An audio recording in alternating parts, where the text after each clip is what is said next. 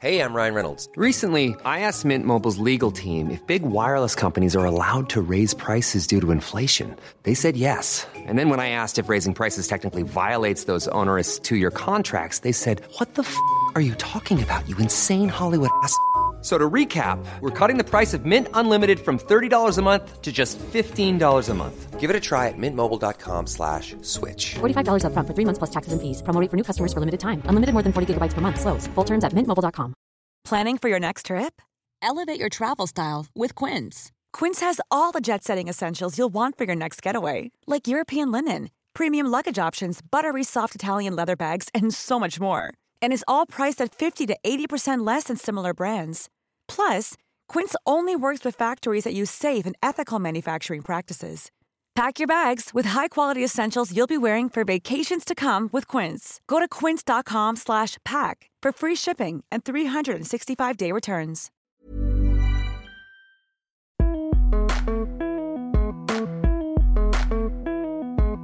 Why running after something which already exists? Why running after stories which are already there? Why we try to occupy the space with new products? And it's always a question that every designer asks himself. And it's a lie to say that we don't think about that. And it's a very strong responsibility every time we design a new product. Hi, everyone. I'm Amy Devers. I'm Jamie Derringer, and this is Clever. And today we're talking to Noe Duchaufour-Lawrance. He's a designer of furniture, interiors, product, and sculpture. Born and raised in France, he now lives in Lisbon, Portugal, where he maintains his studio and is connecting with the heritage crafts of the area. His career was launched when he worked on the design of the now famous restaurant Sketch in London. Since then, he's completed a dazzling portfolio of projects with illustrious clients such as Hermès, Saint Louis, Bernhardt Design, and Ligne Rosé. And he's deeply committed to making work that speaks from a place of truth. Let's hear it from Noe.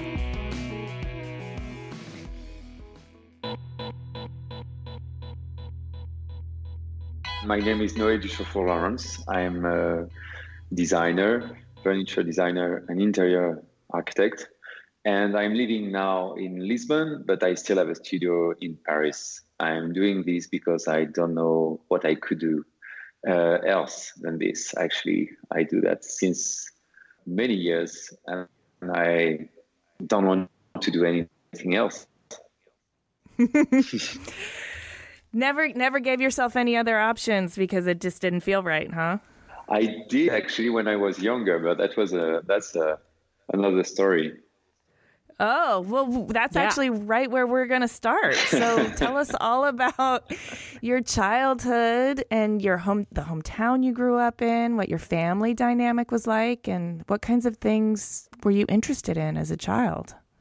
I'm born in south of France. My father wanted to be a sculptor, and he moved. He was a polytechnician doing this school, which is Polytechnic, quite high school in France, very renowned school. And but it was during the 70s, and there were all these hippie movements in France. He had a car accident in Aveyron, which is a very nice area in south of France. Just before that, actually, he met my mother, who was doing some pancakes in the Alps, and but she was also an art teacher. So you can imagine this kind of environment that were around these two people. And he had this car accident, which was not bad, but the car was broken.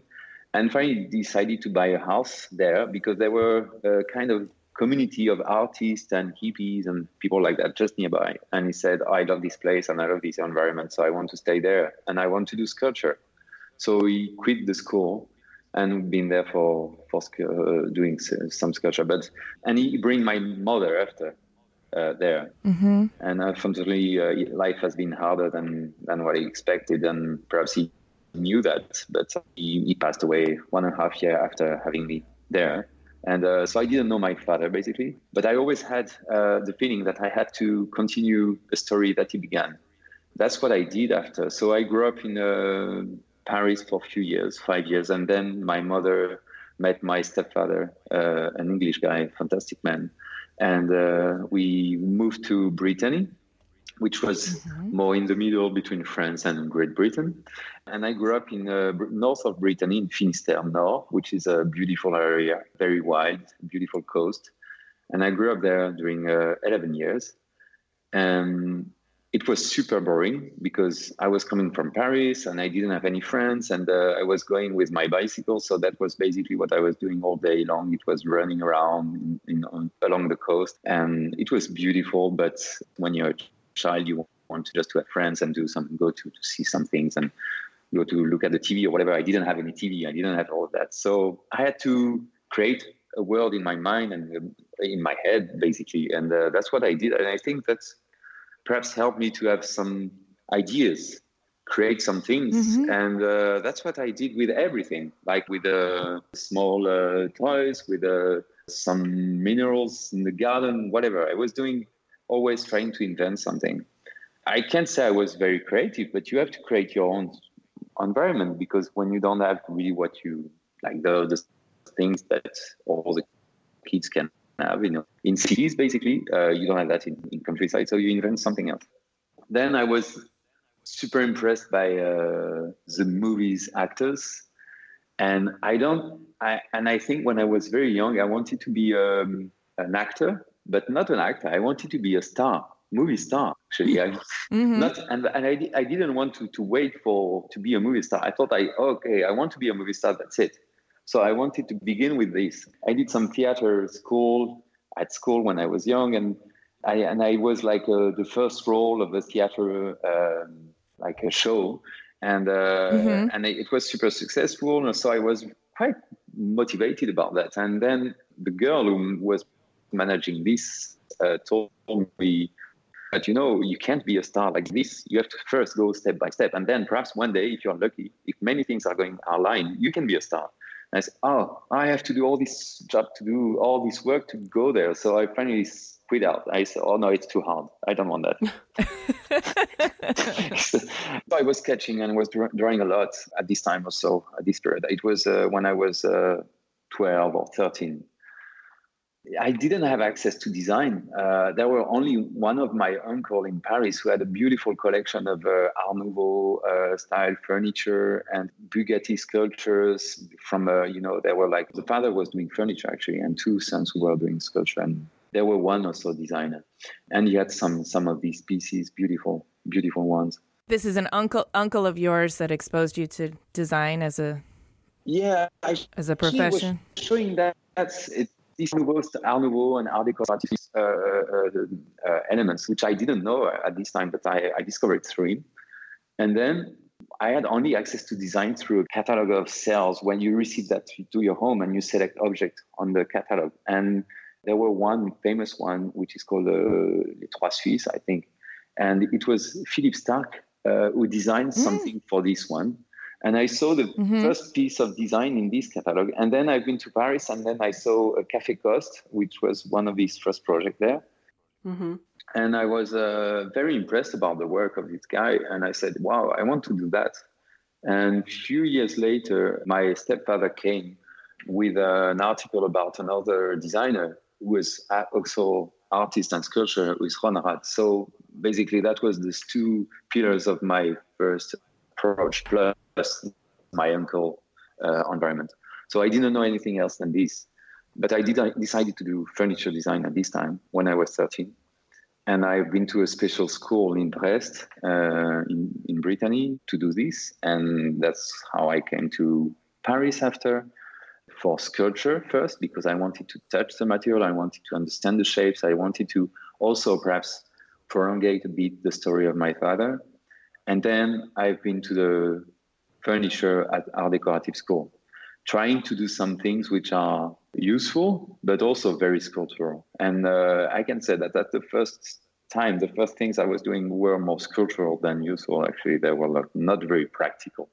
My first table was basically a kind of trampoline, like something you can jump on it. And it was a very strange object.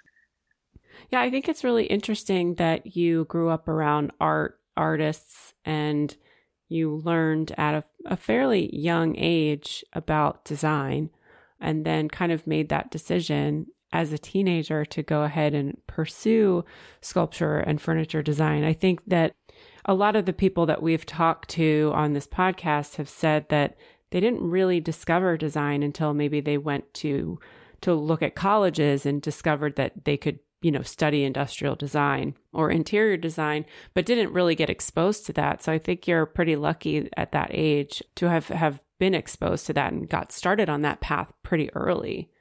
I've been lucky, and also in another way, as I said, I don't know anything else than this now, not culturally, but I don't know anything to do. I don't know. It's like if it was one life, you have to do one thing, one mission, and that's it.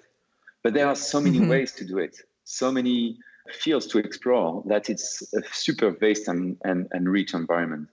So that's why I think I've been lucky in a way to discover that very young. It's true that it's thanks to my mother, actually, or my stepfather, or people around me, like really gave me the opportunity to do what I wanted to do.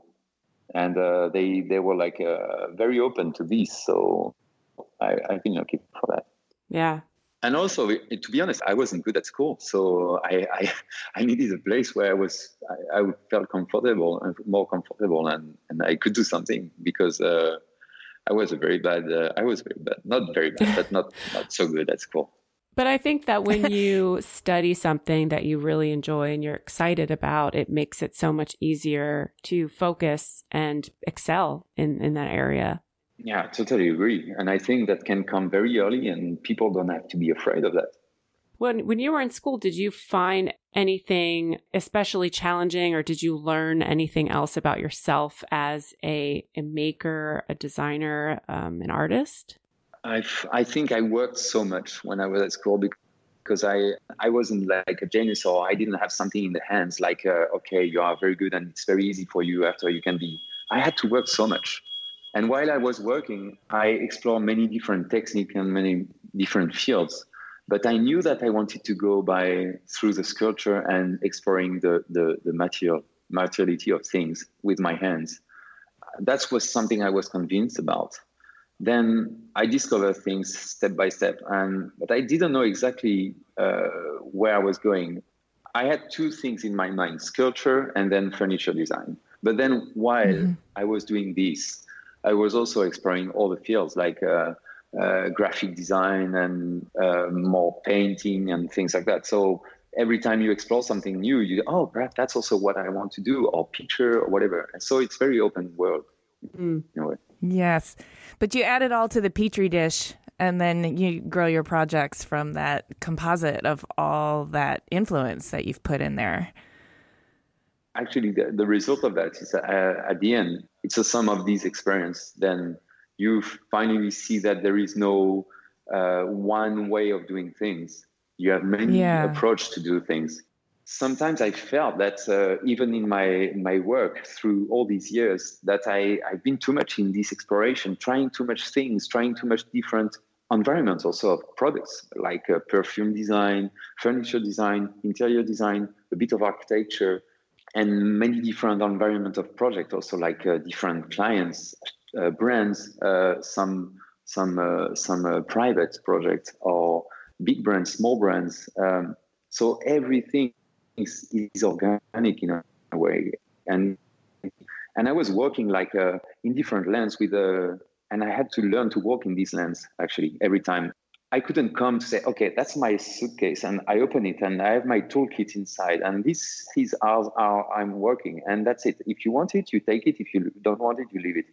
And that was a lot of designers do that actually. And it was impossible. For me, it was impossible, totally impossible, because I didn't have any tools. My tools were inside of me. It was my strong feelings, if I feel comfortable or not. But that's it. Every time it was like an exploration. I still don't have one way to do things, but I know exactly what I want to do. That's a different way. I'm wondering, while you're in school studying sculpture and furniture design, and you're filling yourself with all of these explorations and different areas of study, you had mentioned earlier that you felt like you needed to continue the story of your father. I mean, now you're a man in school and you're continuing that story. Are you feeling in any way connected or disconnected from the memory of your father? Are you in touch with family and his history, or are you finding that you have to kind of write your own narrative that's different from his? For a time, I thought that I was disconnected I did my path. And then I'm coming back to some things which are really connected to the environment I grew up, finally, like the basis, like more connecting with the human, less with the industry. Mm-hmm. All of that is the new period I'm now working on. And so I feel disconnected in a way that I'm not copying and trying to mimic something existing. And hopefully, actually, I discovered my own way of working and my own personality inside of that. But then I really felt that everything that's the parents and your environment try to give you when you're a child, and you reject in a way for a long time, coming back after. So I feel that it's coming back now.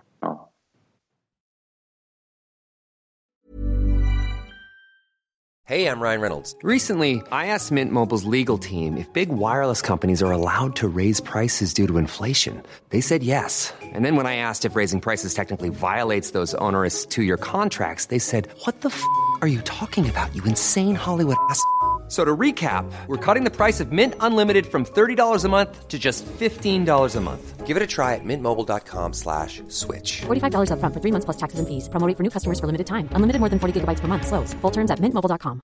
I'm Sandra, and I'm just the professional your small business was looking for. But you didn't hire me because you didn't use LinkedIn Jobs. LinkedIn has professionals you can't find anywhere else, including those who aren't actively looking for a new job, but might be open to the perfect role, like me.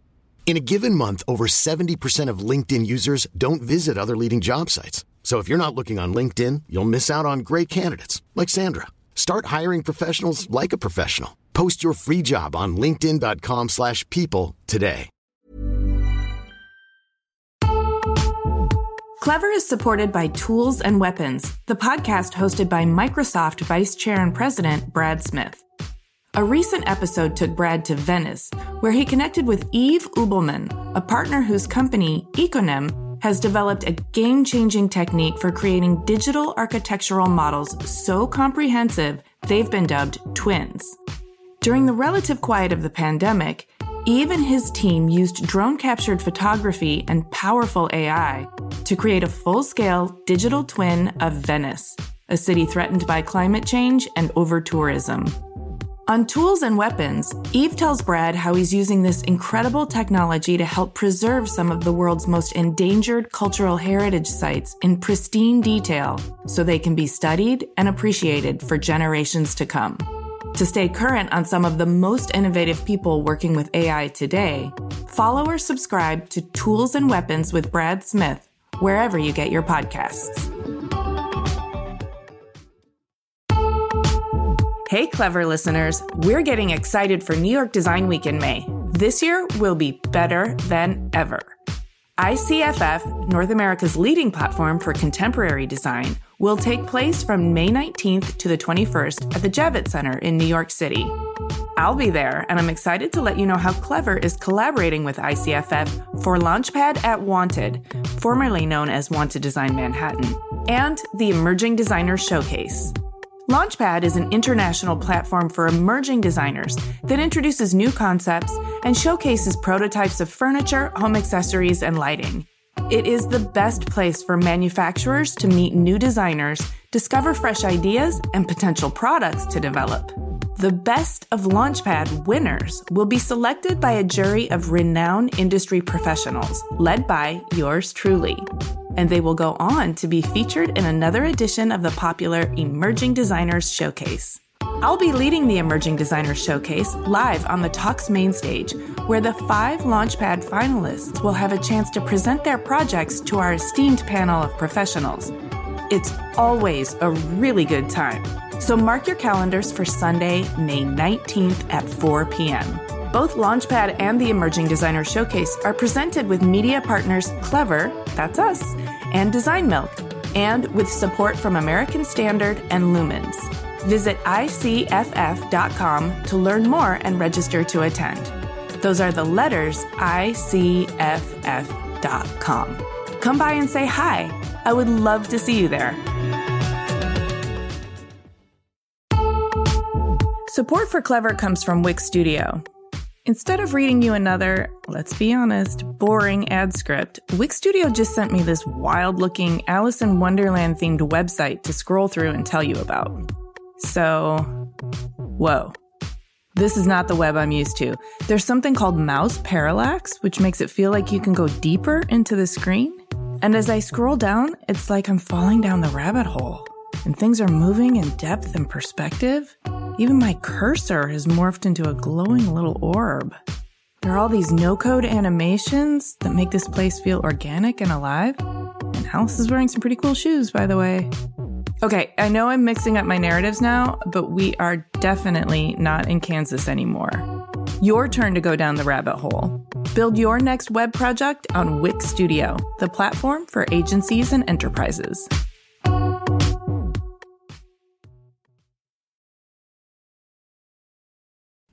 You've graduated, you've studied sculpture, furniture design, you've filled your toolkit with all of these practices and modalities, but it's your strong feelings that are ultimately your compass. And I read that Sketch, which is a Michelin-starred restaurant in London with incredibly theatrical interiors, was one of your first big projects. Is that how you got started in the professional world? It happened because when I was in art decorative school, I fell in love with a woman. She told me, let's go to Morocco during 1 year. And I was still doing my studies. And I said, yes, that's a good idea. So I said to my teachers that I had to go to Morocco to discover the craft techniques in Morocco. And they laughed in a way, but they say, okay, go if you want. And you will come back in 1 year. And I went there.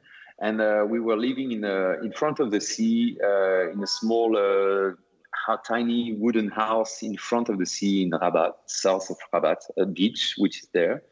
I didn't do a lot of work at this time. I was more like exploring the beauty of the beach and the beauty of the wood I could collect there and trying to make some object with it. And so basically during, let's say, 4 or 5 months, I didn't do a lot there. I was like more meditating and but discovering Morocco in a way also because I traveled a lot around. And then I met 2 persons there, and they invited me to work on a project they were doing. And one of these guys was a interior designer in France and was doing like a lot of fancy restaurant at this time in Paris. And he saw my drawings and he said, hey, you could do my drawings, like do some sketches and do some 3D, not 3D at this time. It was like more like renderings, sketches. And I said, yeah, that's interesting. It was for me like a job. One day I came back to France. Actually, I came back with a baby. So I was still a student. And I had my first child, who's Luna, who's 22 years old now. And she's actually now in art decorative school. The one she saw when she was a kid, because I was still going to school with when she born. So I was going with my little baby sometimes to the courses.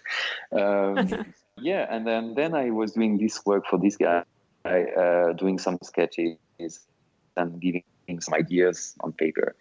And one day he told me, I have a huge project with my friend Momo from Mourad Mazouz in London, and with other people. We are doing a bigger restaurant in center of London, blah, blah, blah. And it was the sketch. So he involved me, it took me to make this, doing some design for this one. And that was my first professional experience. But then after a few months, they stopped the relation because they had like a battle between the 2 friends. And Mourad said, okay, Noé, I want you to come with me and to design some things for me, like for this restaurant and do the design like independent for. So that's how I began my work, actually. And that's how I began my studio and everything. And I was alone and I was doing and this guy was super nice, gave me the opportunity to make my project. The interior designer, who is now not doing any more interior design. I think he's like lost, but he's doing some other things. But he was super generous because he gave me the opportunity to do it. So I want to hear about the rest of your career, because you kind of jump-started your career somewhat by accident, working on a very big and famous project. You've been pretty prolific with all the different types of design work that you've done. I'd love to hear a little bit more about some of the projects that you hold near and dear to your heart, or you felt, you got the most learning from, or maybe the most recognition for. What are you most proud of? I think I was proud of the first furniture project I did for Cecotti Collezioni, which was Manta furniture, which is a very organic and very sculptural piece. Really, like if I was doing a sculpture, it took me 2 years to make it in a way with them because it was a long process. And there were only 20 pieces made for this project, only 20 units. So Cecotti was really the first real strong and very intense project I was doing in furniture. In interior design, I had Sketch, but Sketch was like a battle. It was crazy. I was thinking every time when I was doing this project that I could quit the interior design world. That wasn't for me, and I could go to in the mountains to do some goat cheese or whatever. I was like thinking, okay, let's quit that. That's not for me. That's not my business. It's world. But hopefully I'm quite resistant and I've been to the end. But it was a very complex project because even at the end, nobody knew that I did part of it. I didn't design all of it. It changed, and and also it changed a lot since I did it. India Madhavi, a lot of artists have been involved, so it has been totally transformed. I could say that there are only the eggs and the bar, which is actually the shape I designed like 12 years ago, or even more than that. Cecotti Collezioni is one of my very important projects. Then I did Saint-Laurent in Paris, which is a restaurant in Place de la Madeleine. It was a listed building made by Louis Majorel, and I had the chance to do the design through Louis Majorel furniture and environment. This project has been changed since, but it was very successful when I did it because the chef also quit his 3-star. And he moved to a more simple way of doing his food. And everybody was very impressed by this at this time because a chef was who had 3 stars during 20 years, quitted them in one day. It was a very intense moment in France. And I designed this restaurant. And then another big project for me in interior design was Air France Lounge in Paris. That was my biggest institutional project, I would say, for a brand. And we developed a lot of things for them. And Mont Blanc Stores, which is one of my latest huge projects because it's 500 stores in the world. So I developed 15 stores, but I developed all the book for the architecture guide for them. And that was the latest project I did for him. And before that, I did also the Facebook lounge, headquarter lounge in Paris, in a building that Facebook occupied, which was a mix between sculpture and architecture. That's for the interior design, I would say. Plus one private project, which is a ski house in the Alps. Oh, that must have been fun. Yeah, that was really interesting because the family was totally respectful of what I was doing, very interesting people. And I think they came like 3 times at the studio to try to convince me to work for this project because I didn't want to work for private because I was afraid of working for people who can change their mind and, being too much involved in their intimacy. And I was like, oh, well, that's not for me. But finally, I had a very, it was a very strong and very good experience. One also very good project was, it's a small project, but it was an apartment, part of an apartment in Police Building for a friend of mine in Police Building in New York, in Center Street. And this famous building is super interesting as a building in New York. It's also the apartment there was, it's Annabelle Seldorf designed part of the apartment and I designed another part. And it's also because it's a very good friend of mine and fantastic man that I was very happy to work on. Sometimes you can share a part of you, and that's what I like about this work. But I try to stop interior design now, to focus more on furniture. And speaking about furniture, I spoke about Cecotti Collezioni. Then I had some other collaborations with Vignes Rosé, a very good relation in France with Michel Rosé. It's still a very strong connection with him. But the biggest relation and biggest connection I ever had with Jerry Elling from Bernard Design. Jerry, we met like would say more than 10 years ago. And we had a very strong, immediate connection. We were thinking that we shouldn't do any more furniture. That was the base of our relation. So wait, you and Jerry founded your friendship on the idea of not doing any more furniture? Exactly. Okay, explain that to us. Yeah, that's how it began. There was too much furniture and we shouldn't do any more. That was the I love it. We're still thinking about that. We're still looking at things like this. Why running after something which already exists? Why running after stories which are already there? Why we try to occupy the space with new products when there are already many products? And it's always a question that every designer asks himself. And it's a lie to say that we don't think about that. It's true that we think about it. And it's a very strong responsibility every time you design a new product.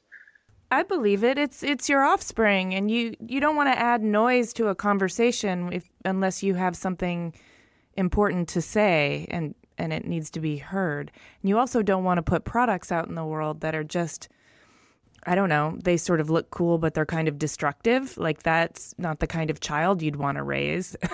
It's true. And so when you're contributing to the creation of something new that's going to populate a landscape where a lot of things have already been said and defined and understood, yeah, it's a deep responsibility to think about, what am I adding to this that makes it better and not just more populated? It's true. But when you think intellectually, we can say that, okay, if I analyze the life of the product, if I analyze the needs of the people, if I analyze every subject which is related to industry of design, how can I do something different and more interesting? But if you think about, like, if you mentalize everything and you think like a little bit like a computer, you put all the ingredients inside and you try to do something. But when you think with your own soul, it's totally different, and that's the hardest part, because you have to control your feelings, but you also want to share your feelings, and sometimes you really have some things to say. That's, again, I told you, it's the only expression, the only transmitter that I found to give something, because that's the only thing I know to do. Actually, I could have gone through sculpture. Perhaps I will go one day somehow more in the abstract world, but I still think really related to the use and the needs in a way, even if it's not the only goal of my projects.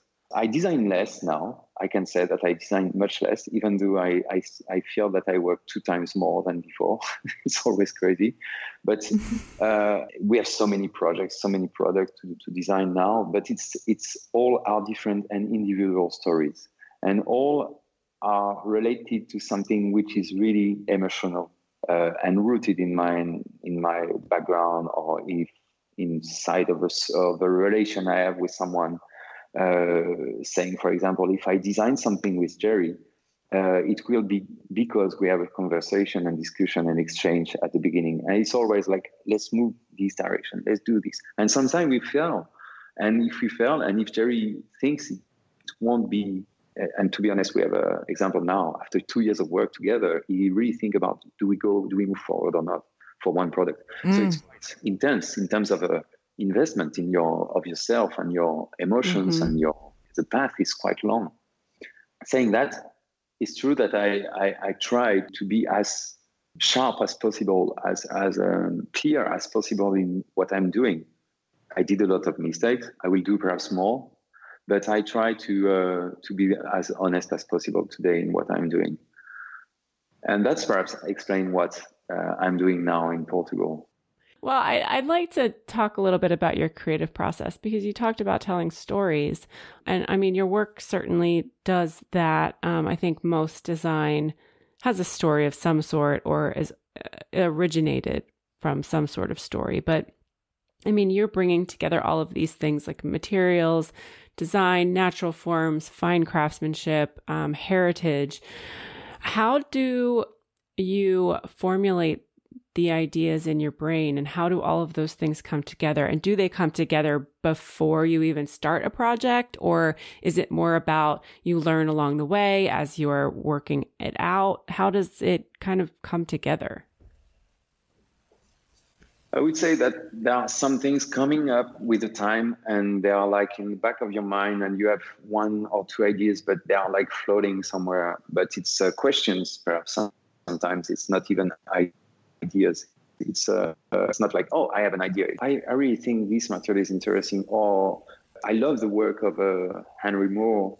Why do I'm so touched about his sculpture, and how can I transmit this? How could I see the essence of that in a design, or any kind of reference? Michael Heiser's work is fantastic. His work on stone and some brutality is beautiful, but also this abstraction and geometry. And this could be interesting, perhaps in the design environment. But that's just feed yourself, like, because you are traveling, you are going in to see exhibitions, you are open to art world or not art world, like also people you're speaking with and artisans you are meeting, and some simple object you are just seeing in the street or wherever along the path. We know that that's part of the creative process. All of this randomly going in your brain and just doing this big mixture of whatever it is. But at the end, it becomes creativity if you go to the field of your emotions. Like one day you want to say something, and the answer were prepared in a way in the back of your brain.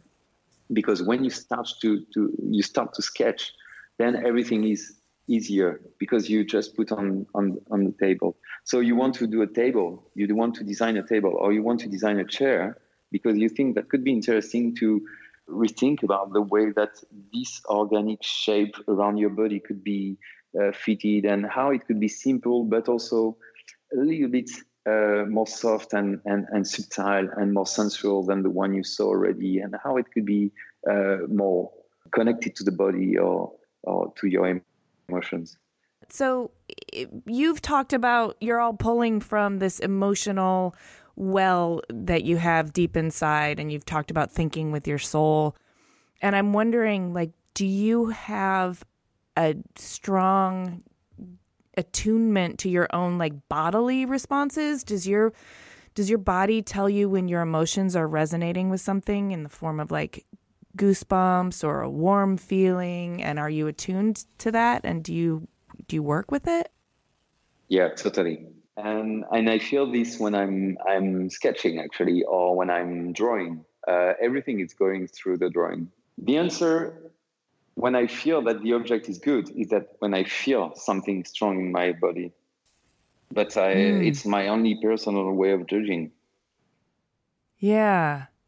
But in a way, when you pay attention to how your body's reacting, then it's a slight detachment from your analytical processing of everything. I mean, I'm the kind of person that can overthink something if I don't stop and check in with my body, but I always feel that my body is a kind of an accurate barometer to what I'm truly feeling. And like for me, it's important not to be too analytical. I need to be both. It's funny because it's true. Sometimes it's you think that emotions are not driving everything. Like you have to be a little bit more focused and I would say analytic in your way of working, because otherwise you're just going to like a world of things which are basically under the name of feelings, and that's not the way that you can drive everything all your life actually. But it's hard for me because I do a lot of this, and every time I try to do everything through only the theory or the analysis, I just discover that it's not the right path. It's coming along the path. Emotions are related to a way of thinking and a way to analyze things. So both are combined together, and I can't dissociate them. As soon as I try to just do something intellectual, I just fail. I don't know how to do it. Oh, okay. That makes sense. Not your skill set. It sounds like your process is pretty intuitive. And I'm actually interested in your sculpture background and how that plays into your creative process, because you talked about feeling objects and then drawing. Are you using that sculptural background in your creative process? And if so, how? I do, because actually I did only 2 years of sculpture at school. It was a freedom of thinking, of doing, of whatever you wanted, in a way, in any scale you wanted. So this freedom really helped me to say there is no rules, in a way. One of the things I really try to connect with is the freedom of creativity, which is really something which is very important for me. As soon as someone tried to take it out from me, I react very strongly. It's too important for me, this freedom. And then I would say that sculpture helped me to be able to go in any kind of environment. But I would say I learned more than the process after this time, because basically when I was doing sculpture, I was doing metal sculpture, most of it, and some wood, but more metal. I didn't keep anything. Don't ask me to show you anything, because I think it's a mess somewhere. I have some pictures, and it was quite aggressive and industrial and very strong, like very strange compared to what I'm doing now, much more soft. I discovered it's like if I was working only on the structure of things, made of these wires and beams and structures, and then I discovered the skin above it. So I think that the design helped me to think about the skin and how things are visible from outside, and not where the technique is hidden, in a way.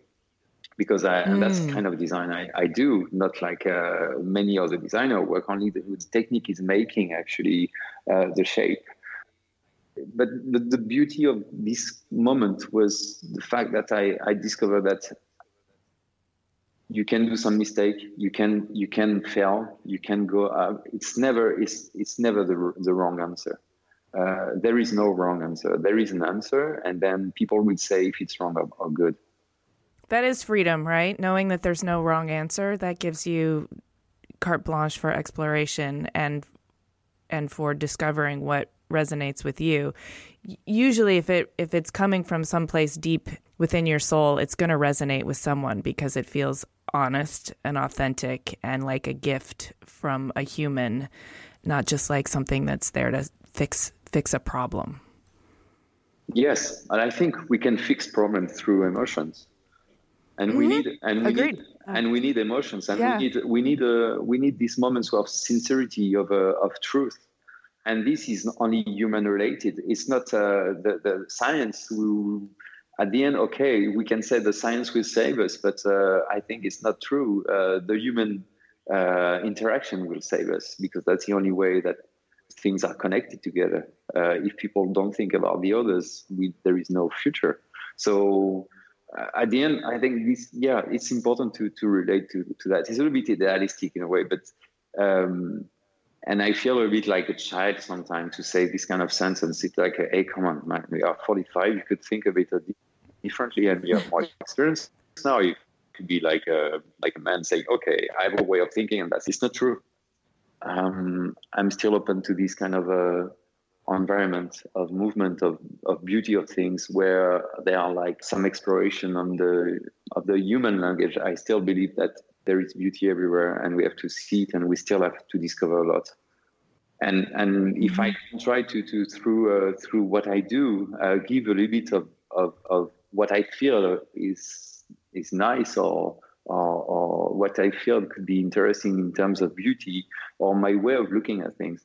I don't think that's my answer will be the final one. Just a part of a process and part of an ecosystem. And that's it. That's why I think also it's interesting to say that your object at the end, when I look at my work, I say, come on, she did so many things, but what do we keep from that? And what we keep from that is that all this work is a little bit like looking like me. It's like it sometimes good, sometimes bad, sometimes a good man, sometimes a bad man, sometimes a good object, sometimes a good bad object. And I have to admit that it's true. But the thing is that every object has been made with others, with interaction, with other people integrated in the process. And that's the beauty of our work. It's like a teamwork. It's not something coming from one person. Even if it looks egocentric at the beginning, everything's going in a very vast environment after, and a lot of interaction going through this process. I want to bring it back to that again, because in the beginning of our conversation, you talked about continuing your father's mission or life's work. Do you feel like you've done that or are doing that? Not in the purest way he did it, actually, because I was afraid of the art world. Art world is like a vast zone where you can jump in and you can lose yourself. You have to be very sure of your ego, of what you want to say and your line, or you have to be ready to be lost. And that, I wasn't prepared for that, actually. I needed to be connected to reality. And reality is also what is around us, like what is needed. And finally, it's easier to say, I'm going to design a chair than I'm going to do a piece of art. Because a piece of art is like what? For who? For yourself, for the others? What is the truth inside of that? What do you want to say? It's huge. Yes, it's huge. It's huge. So no, I didn't continue his path because it was too radical. And hopefully I didn't continue it because he was also a lost soul in the world. Yeah. So I think it's important that I'm finally happy that I didn't go through this process. But in a way, it helped me. It was the seed for the kind of tree growing up. That's it. And it gave me really like this kind of movement that I needed at the beginning. Just the idea of the project. I never met him. I met him. I was like one and a half year when he died. So I had to invent everything around him, even if people were telling me things, and they are still continuing to tell me things which are different now. I hear different stories every time. The environment of his image is still changing. I only knew that he was doing he was really intense in everything he was doing, and he was really exploring very intensely everything he was doing.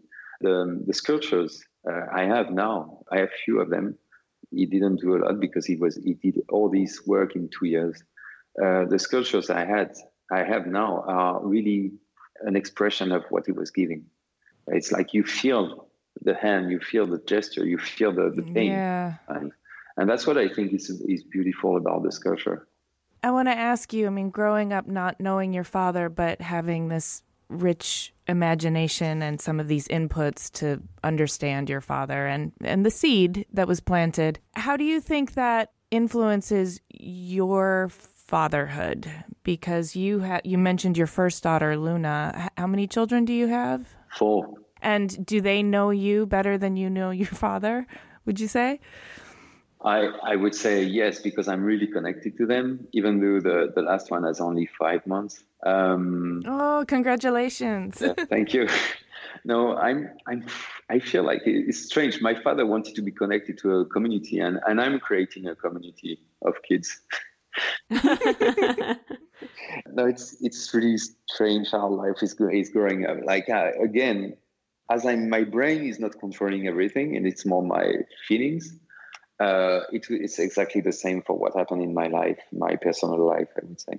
So that's how I had 4 children with 3 different mothers. And everything is quite, even though there are like big movements and sometimes big storms in this life.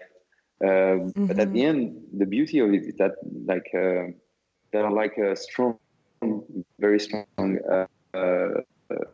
between the sisters and brothers. They are all connected together, even if they are not living in the same cities or even in the same country. I still think that, but I've been also educated through that. Like my stepfather was my father, actually. And he told me that he will never have his own kid because he never thought that it was important. For him, the link of the blood doesn't exist. And it was stronger to love someone and whoever he is at the end. So I think that's how things are growing up with my kids. I'm really connected to them. They are really important for me. Yeah, I try to give them a lot of time, and we organize a lot of holidays together, time together, and connection. And it's I don't know exactly if I'm the right father, but I know that they are the right kids. That's a beautiful thing to say. I don't think any parent can actually be the right parent, but the kids really can be the right kids. Exactly. I want to ask you about legacy because kids are a part of that, but also you're making objects that will outlast you as a human being. Are you thinking at all about legacy, both personally and professionally? Legacy is important because it's something, when you think about an object, you think that it has to stay for a long time, because otherwise you just throw it away and it's just part of the garbage and it's not part of a life. It has to be damaged sometimes and repaired. It has to live and to be patinated. It has to accept to be refixed sometimes, and that's the beauty of the legacy in a way. That's at the end, it's an object which aged in the time. So when you think about that, when you design, it's changing your perception. And finally, legacy is also synonym of longevity, and longevity to also eco-conception in a way, because you try to think of things which are going to stay for long. And that changes your way of doing. I try to really avoid anything which is not resistant, which is not good in terms of all the components inside. It has to be something which is well done. And when it's well done, when you work for Hermes or Saint Louis or people like that, or with a craftsman, with artisan I'm working with now, you really know that the object will age after you and it will stay. It's a different perception. So then you think about what we are doing with your kids. I don't think that I'm really thinking about legacy for my kids when I'm designing. But if I can tell them that everything I do, I try to do it with a maximum of truth and to be as honest as possible, I think that's the good legacy I can give to my kids. The rest, I don't know what they will do with the object I'm doing. Even I don't know, even if the whatever furniture is strong enough to resist for 200 years, I don't know if people will still want this one in 200 years. And I don't want to be I don't want to be seen as a person who will think that his object will stay for 200 years, because it's not true. I don't know. Perhaps in 5 years, nobody will want any more my stuff. And that's it. It's also, legacy is also part of a transmission of techniques, of knowledge, heritage. Yeah, it's a vessel for heritage. Yeah. It's true. And that's what for sure, I'm really sensible to that when I'm working with artisans, when I'm working with maison like Hermes or Saint Louis, or even with a company like Bernard. And it's true that there is all of this soul, which and all this knowledge, which I try to understand and to reconnect with the design. So it's part of the process. Yeah, I feel that when you are designing something and you have someone nearby you who knows more than you, and you are working with him or her, it's fantastic. You just learn more than what you give at the end. Yeah. And so it's great. And it's a real gift. Yes. Yeah, it's a gift. And your object is full of this also at the end, because you have this knowledge which is integrated in your creative process. It's fantastic.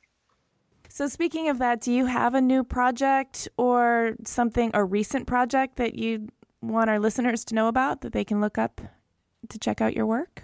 Very important project now I'm doing is the one I'm doing in Portugal. I moved to Portugal, so I still have my studio in Paris, where we are designing a lot of products and some exclusive products, and also furniture like the one we are doing for Ligne Rosé, Bernard, Saint Louis, these brands. But I also thought that it was time for me to do something without clients and doing something for myself.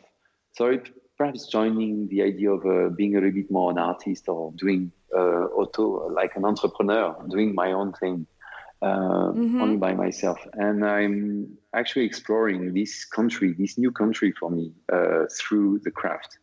And I'm going basically around the country, finding some people which are not the best one in what they are doing, but they have something to say. They have really some interesting stories or interesting moments in their creative process, and I try to actually designing object or furniture with them. And it's every time connected to a context, connected to a people, connected to a technique or a material in a different area of Portugal. And I'm going to do a collection I will show in a space I will have in Lisbon. And it will be from January or February next year, depending on the timing. We are not still running after time. And I will show this every 3 months with a new collection. And that's very important for me because it's the first time that I'm totally free. Nobody asked me to do that. It will be like a gallery, a creative lab. I'm going to invite some chef also to connect with the project we did, because the object is not the final part of it. It's just a part of the process. All the things finally that I discovered through that is that as soon as you touch something, you explore all the world and the environment around craft and natural material. You finally interrogate the environment and the sustainability of a project. And finally, I discovered that there are a lot of questions about environment which are coming through this process. And that's super interesting because all the things we are speaking about, there is not like always example to show it. Finally, I just saw that when you are connected to something very simple like agriculture, like things which are growing up or wood, you just speak about environment. And finally, all the questions we ask ourselves are there. So yeah, that's what it will be a project which will launch next year. So how can we keep track of this project? Will you be documenting the process? Will we be able to see the products? Is social media or your website the best place for people who are not in Portugal to be able to experience this? Yeah, sure. The first thing it will be presented in our gallery, but it will be also on a website dedicated to this project. Actually, this project is called Made in Situ. And there will be a link from my website to this new project, new platform, I would say. It's more like a platform, actually. And I would, on Instagram, I sometimes post some things about this exploration, even though I don't post so much now, because I think it's good to be a bit more calm on Instagram. People are spending too much time on this. So, and that's what I think it will be the best way to look at this project will be on the website of Made in Situ, which will be launched in, I think, also beginning of next year. And for sure, Instagram, we will have a special account for that, and or just contact us through our website. And will you tell us the website URL real fast? Yeah, my website is Duchaufour-Lawrance.com. So it's my name with .com. And if you just write it well, which is very hard to do, you can access to it. Well, we'll include a link. Then you can get there. Yes. We will definitely include a link in the show notes and the description of this episode so that people don't have to worry about the spelling. Yeah. And it will be funny because as soon as you just pass this first step, which is writing, then you have to explore the website. And the website is like a world by itself. You can play with the image, you can move them, you can hear some sounds, see some videos, but it's like a table. You have all the things on the table and you just have to choose. Thank you for talking to us, Noe. Real quick, before we let you go, here's another reminder to check out Finnish Design Shop for modern Scandinavian designs and inspired gift ideas for your projects, your friends, or yourself. Head to finishdesignshop.com/clever to shop their Black Friday deals.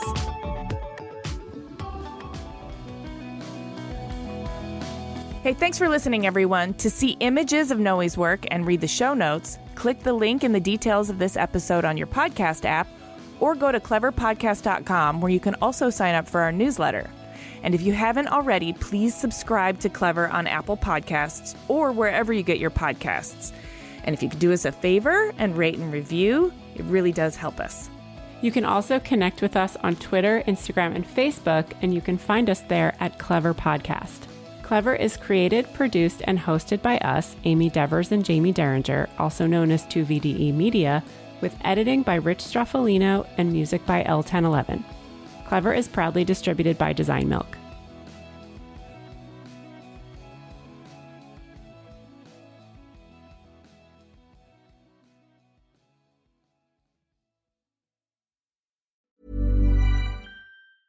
Planning for your next trip? Elevate your travel style with Quince. Quince has all the jet-setting essentials you'll want for your next getaway, like European linen, premium luggage options, buttery soft Italian leather bags, and so much more. And is all priced at 50 to 80% less than similar brands.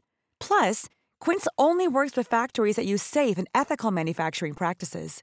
Pack your bags with high-quality essentials you'll be wearing for vacations to come with Quince. Go to quince.com/pack for free shipping and 365-day returns. Imagine the softest sheets you've ever felt. Now imagine them getting even softer over time. That's what you'll feel with Boll & Branch's organic cotton sheets. In a recent customer survey, 96% replied that Boll & Branch sheets get softer with every wash. Start getting your best night's sleep in these sheets that get softer and softer for years to come. Try their sheets with a 30-night guarantee. Plus, get 15% off your first order at bollandbranch.com. Code BUTTERY. Exclusions apply. See site for details.